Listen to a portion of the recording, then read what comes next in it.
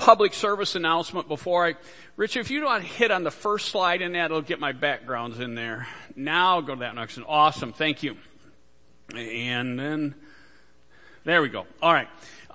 Just a quick public service announcement. As I indicated, we're still trying to figure stuff out. And I just want to address those who are not in the room, those who are listening in the parking lot, which is just really weird to me.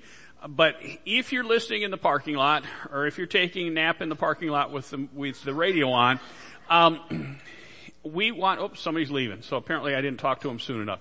But anyway, for those of you, who are listening in the parking lot, if you let us know you're going to be here, if it would be helpful, we can send you images of the slides that we use, if that might help you feel like you're following along. We can also send you the lyrics, when we send out the bulletin email. It just hadn't occurred to us to do that. So if you're planning to do that on a regular basis, if you just want to let us know, we'll certainly work to accommodate you with regard to that. So we are starting on this series called Rediscover Christmas, and today is Finding Hope in Our Uncertainties. As we think about Advent 2020, we just have to say, what a year. I wonder how many of us, I suspect nearly all of us, would say that in our lifetime, we have never experienced a year filled with so much uncertainty that extended for such a long period of time. Again, time after time after time, we just don't know what we don't know, and we just, I cannot tell you how many times I've heard people say, I just didn't expect it to be like this. I didn't expect it to still be like this. I didn't expect to have to deal with this, that, or the other thing. For almost an entire year, as I've said repeatedly over the past several months, we've been dealing with a global pandemic, a significant economic recession, mass unemployment, political division, cultural upheaval, racial reckoning, record wildfires complete with fire tornadoes. I didn't know there was such a thing until this year. And then, just to throw a little more water on the fire, an abundance of powerful hurricanes, storms, and floods. Now, let me say right now, we're done with that. I'm not looking to discourage you. But that has been our reality for quite some time now. If there's ever been a year where we need Christmas, this just might be it. If there's ever been a year we need to rediscover the hope of Christmas, this just might be the year.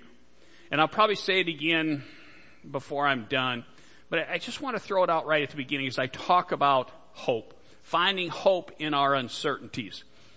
I can encourage you, but I cannot give you hope. You have to choose hope. I want to do everything I can to come alongside you, put my arm around you, give you whatever I can. But ultimately, it's up to each and every one of us, myself included, to choose hope. And I will concede sometimes that's been a bit of a challenge. But as Michelle has touched on, as I've touched on, we are entering into the season that the Christian church refers to as Advent, a season leading up to the celebration of Christ's birth.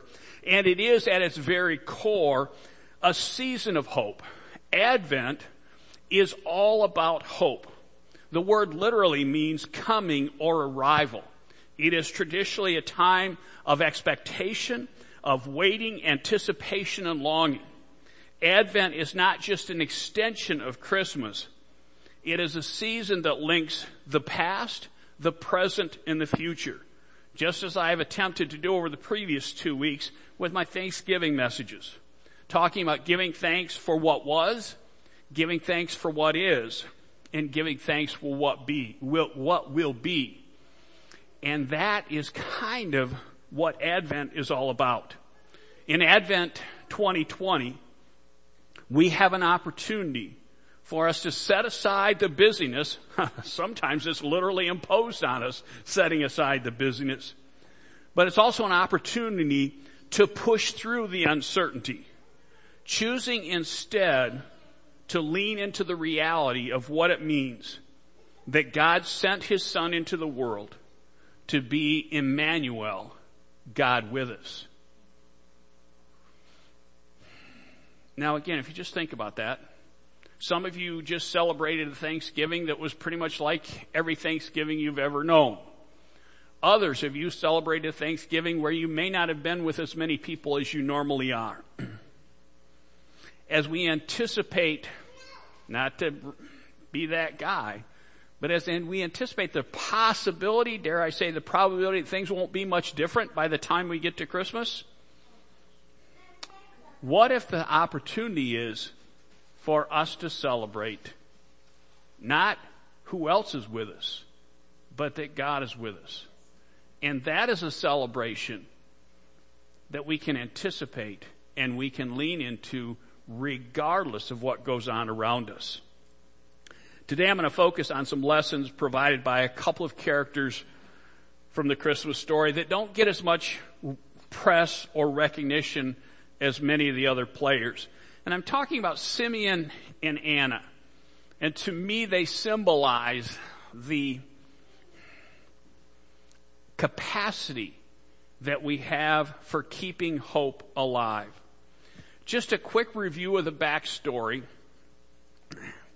At the time of Christ's birth, the people of Israel were not in the midst of a global pandemic, but they did know a thing or two about difficult times. They had been living under years and years and years and years of political oppression.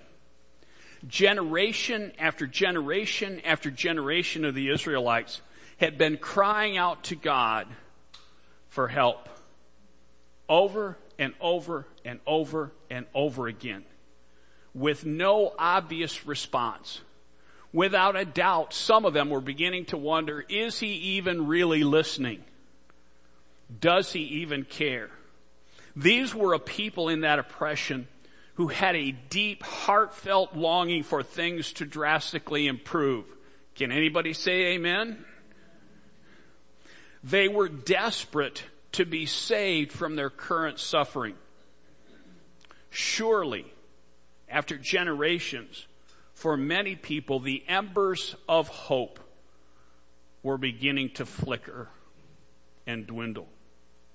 But as we know, with the wonders of 2020 hindsight, God had a plan, which Luke describes in chapter 2, the first 20 verses. That's the familiar part of the Christmas story.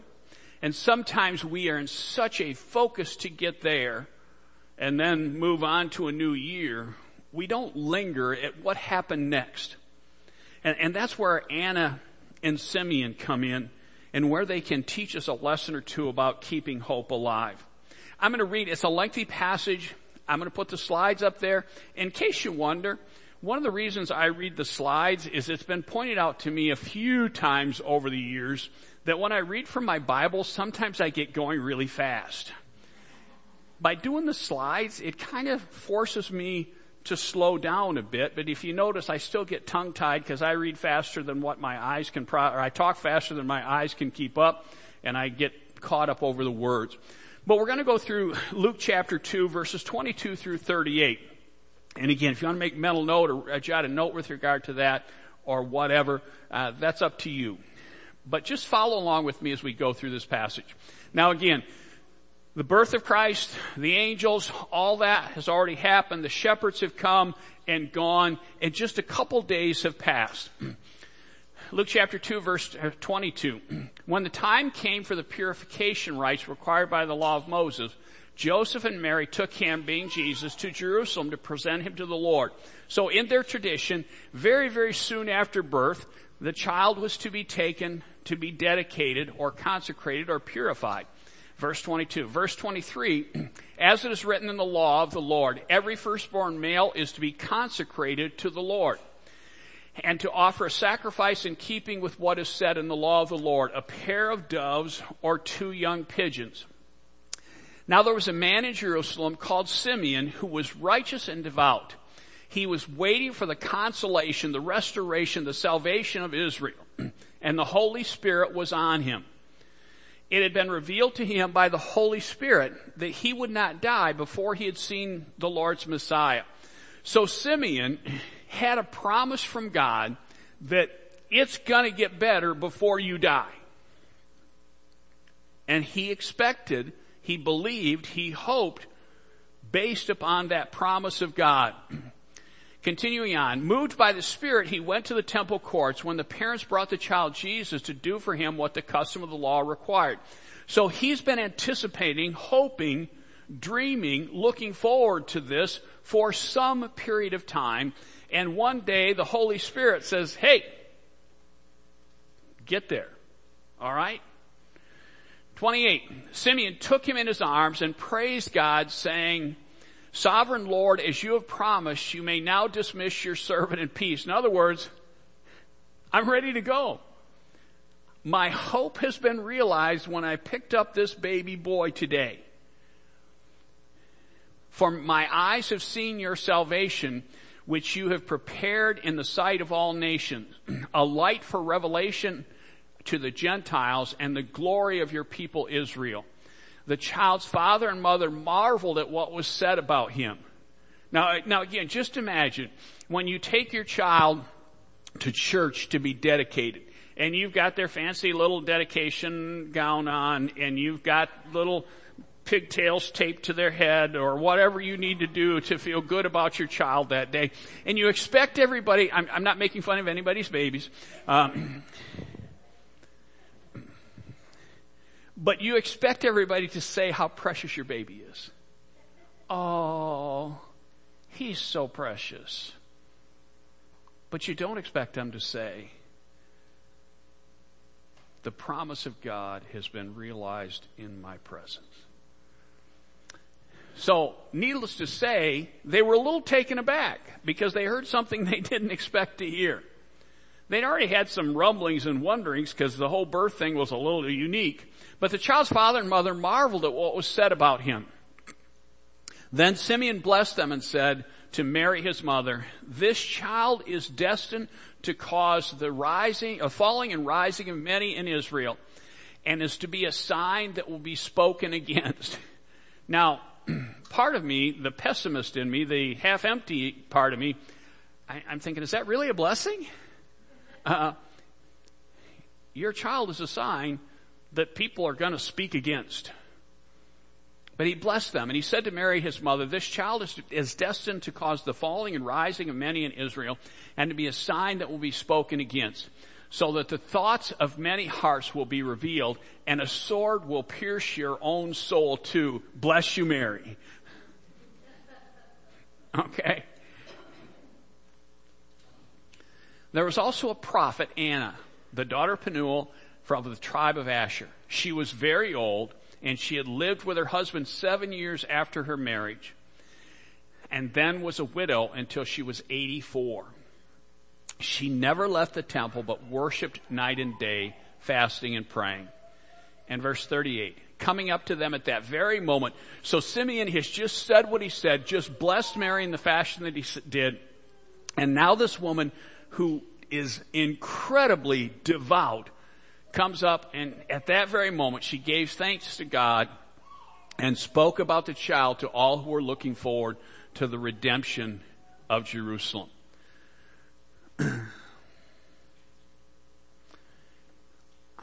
I added some commentary, but I hope you caught it. In spite of the despair of their people that surrounded them, the discouragement that they had lived with their entire lives as the Israelites, Simeon and Anna chose to be beacons of hope. In spite of having lived very long lives without seeing their dreams realized, they continued to hope. In spite of years, and I mean years and years of waiting, they didn't seem the least bit surprised when Jesus showed up at the temple that day. To the contrary, it's almost as if they were expecting it. Now just think about that for a moment. They showed up expecting something that day. Most of the other players, if you remember in the Christmas story, took some divine or miraculous convincing, but not Simeon and Anna. Oh, sure, here he is. I've been expecting this. Not, oh my goodness, there are angels and there's all this stuff going on. It says, yeah, okay. I've been waiting. We're good now. Take me home, Jesus. Or God. It wasn't Jesus' job yet. They were ready. They were tuned in. They were waiting. They were watching. They were listening. They were expecting. Every day, they anticipated that the next baby boy to come through the temples might be the one. And then one day God said, this is it. It's go time. What I want us to do is let their example remind us of a few things about hope and its power to help us in our unique 2020 circumstances. And the first is just a reminder. This is just all common sense stuff, folks. Hope sees beyond. Hope is the fuel of faith. It is the fuel of dreams. And it is the fuel that helps us focus on possibilities. Hope is that subtle, persistent whisper suggesting maybe, just maybe. This Advent season, will you join me in asking God to help us rediscover the hope of Christmas? No matter what we're facing collectively and individually, maybe, just maybe, God will break through any moment. Will you join me in believing that regardless of what we may be feeling or thinking, hope is alive? Because Christmas reminds us, regardless of what's going on, of Emmanuel, God with us. Paul speaks to this in Romans chapter 8. Romans 8 verse 1, it says, therefore there is now no condemnation for those who are in Christ Jesus. Oh, okay. No condemnation. That's kind of a foundation that we can begin to hope, and Paul comes back to it at the end in verse 24 of chapter 8. He says, for in this we hope. For in this hope we were saved. But hope that is seen is no hope at all. Who hopes for what they already have? Is anybody here hoping that they make it to church today? No, you're already here. There's no need to hope for that. Anybody hoping we get to come back next week? Yeah, I'm kind of hoping for that. But if we hope for what we do not yet have, we wait for it patiently. That patient. I struggle with that. The worse things get, the more impatient I become. Just speaking for me. Verse 26, in the same way, the Spirit helps us in our weakness. Hope that is grounded in God is at its best in uncertainty. Let's look at it backwards from what I normally do. The worse things get, the more hopeful I should be, because God has promised there will be no condemnation for those who are in Him. And because I haven't seen the good yet, I know that it's coming. I just wanted it yesterday. But He says it'll come when I say it's time. And then He says, in the same way the Spirit helps us in our weaknesses.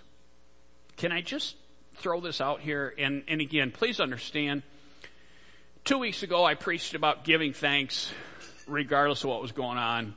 And Monday just stunk. All right? Last week I preached about giving thanks under difficult circumstances. And Monday just bit it. I'm frightened today for what tomorrow will hold. All right? I'm just putting it out there.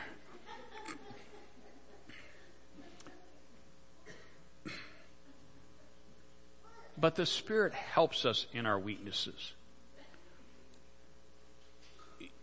Y'all can't give me hope, but I have the promise of Scripture that if I don't have any hope, I shouldn't be looking for you to give me hope. I should be looking to the Spirit of the one true, all-knowing, all-powerful, ever-present God to help me in my weakness. Just a thought. Anna and Simeon also teach us, remind us, help us, inspired by hope, to realize God is with us here, now, and always. While we may be surrounded by uncertainty, God never is. And if He is with us, then we can find hope. He goes before us, He follows after us, He surrounds us, and He even dwells within us. That is true when we think we know what's going on, and it is equally true when we don't have a clue. And I hate to break it to you, but you don't have a clue. None of us do. We just think we do. Some of you went through that as you were parenting. As we parented our children, we just had the illusion that we were in control. But then at one point, usually around teenage years, we realized, well, we don't have a clue. We're not in charge. But God thrives in uncertainty, and He is always with us. There are a couple of familiar reminders from the Word that help us rediscover hope. And I will confess to you, there were literally weeks throughout this where I got up every day and I read these verses and verses like this because I needed the reminder. Some of you are there already. Jeremiah 29:11. For I know the plans I have for you, declares the Lord, plans to prosper you and not to harm you, plans to give you hope and a future. There were days that I wasn't sure that that was true. But because I believe God's word is true, I had to accept it as truth. I didn't feel it. But I started my days reminding myself that God had plans for me, and not plans to make me suffer or dangle by a thread or any of that nature. He had plans to prosper me and not to harm me, plans to give me future hope and a future. Now that future may not look like what I expected it to, but that doesn't change who God is. And then Isaiah chapter 43. But now, this is what the Lord says. This isn't Pastor Steve talking to you, all right? This is what the Lord says. He who created you, Jacob, he who formed you, Israel, do not fear, for I have redeemed you.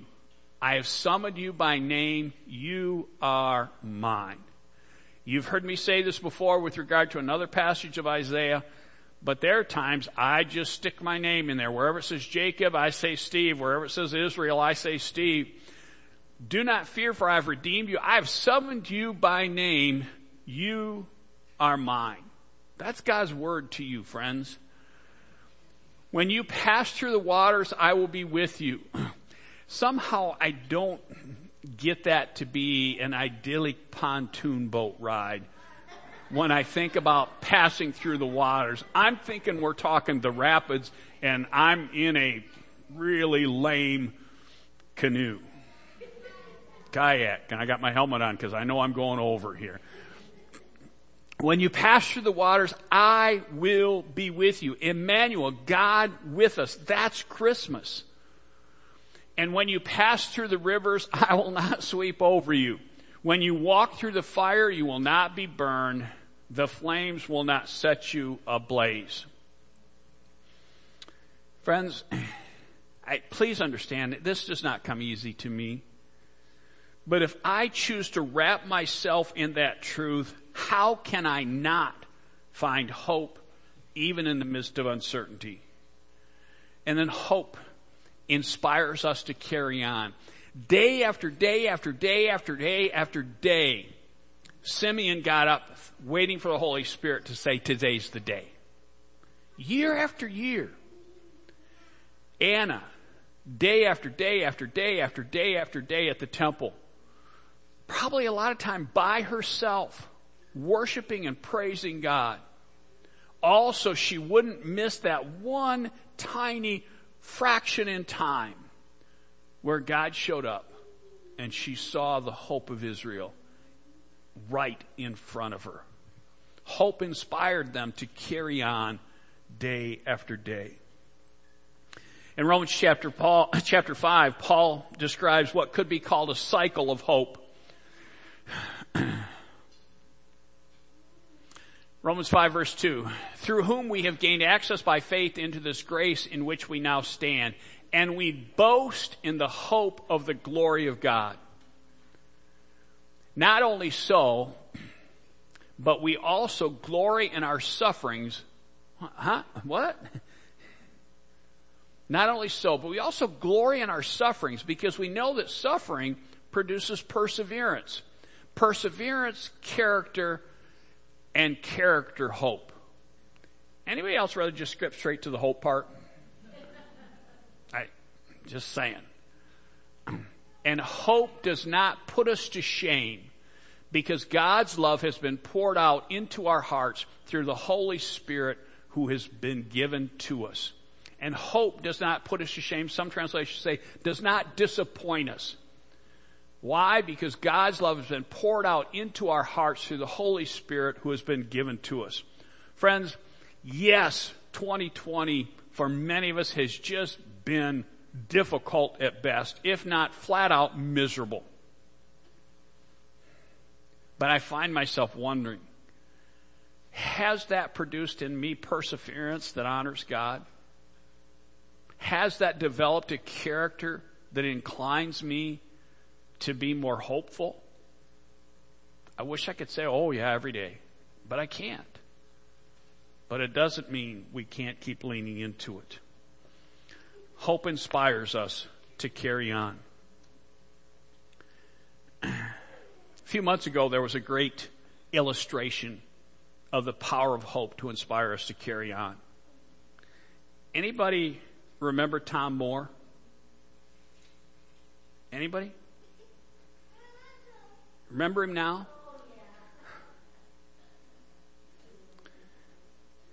Captain Sir Tom Moore. The story, and I'm going to do a terrible job of paraphrasing, but he's a 100-year-old World War II vet. You obviously see his medals. His son-in-law challenged him to get out his walker and walk 100 laps around his garden, just because he probably had COVID cabin fever just like the rest of us. And he said, you know what? Why don't you get out there and walk? He says, you know what? I'll give $1 for every lap you walk. And then images like that went viral. You couldn't turn on the news without seeing him out there trudging away. At last count, over $40 million was raised for the British health system because he got out there and walked. But what I wanted you to hear, somebody was interviewing him, and he said this: the first step was the hardest. After that, I got into the swing of it and kept going. Now, if you watched him walk, saying he was in the swing of it might be an overstatement. But he took that first step, and he kept going, and he kept going, and he kept going. And he's planning to he's got his travel itinerary planned for when he can start traveling again.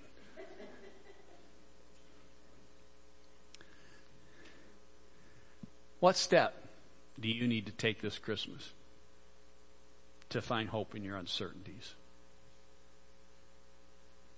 What step? The first one's the hardest. And then we get in the swing of things. When we realize, I'm going to choose hope. I don't understand. Things still stink, but I'm going to choose hope. Maybe you need to pray differently or pray more. Maybe you need to sing. Maybe you need to have worship music on that's not just Christmas carols. Or definitely not country music, because that just pulls you down. But anyway. Maybe you need to read the word differently and begin to claim it. like I said, those Isaiah passages, sometimes it's just like, Diana should know. If she comes in and I'm reading in Isaiah, she knows I've got problems. All right? Maybe you need to reconnect with Emmanuel in a way that is real, personal, and once again life-changing. Maybe we need to focus on what we have instead of what we don't have. What we can do instead of what we can't do. Maybe we need to focus on meeting the needs of someone else. I cannot give you hope, but I can certainly grease the slope to get you there by how I act and how I relate to you. Advent reminds us the beauty of what I just said is that God has already taken the first step. And He promises to respond in kind to every step we take as we strive to lean into hope, even in the midst of uncertainty. James put it this way: come near to God, and He will come near to you. You take a step. Oh, you bet He's taken a step. You take another step, He's taken another step. And then some of you, many of you, have been to memorial services that I've conducted.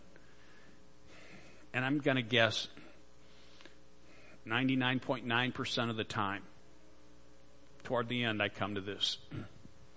May the God of hope fill you with all joy and peace as you trust in Him, so that you may overflow with hope by the power of the Holy Spirit.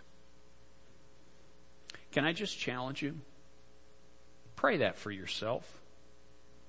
And pray that for anyone you know who could stand to find hope in their uncertainties. Will you pray with me, please?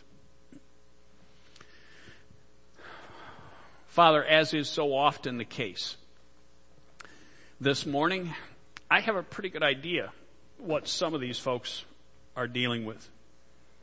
But I also know that I'm clueless about some of the other stuff they're dealing with. And so I pray that for them. May you, Father, the God of hope, fill those gathered here and those we represent with all joy and peace as they choose to trust in you, so that they will overflow with hope by the power of the Holy Spirit that goes before them, that follows after them, that surrounds them, and that dwells within them. We ask this in the power of Emmanuel, God with us. Amen. Worship team.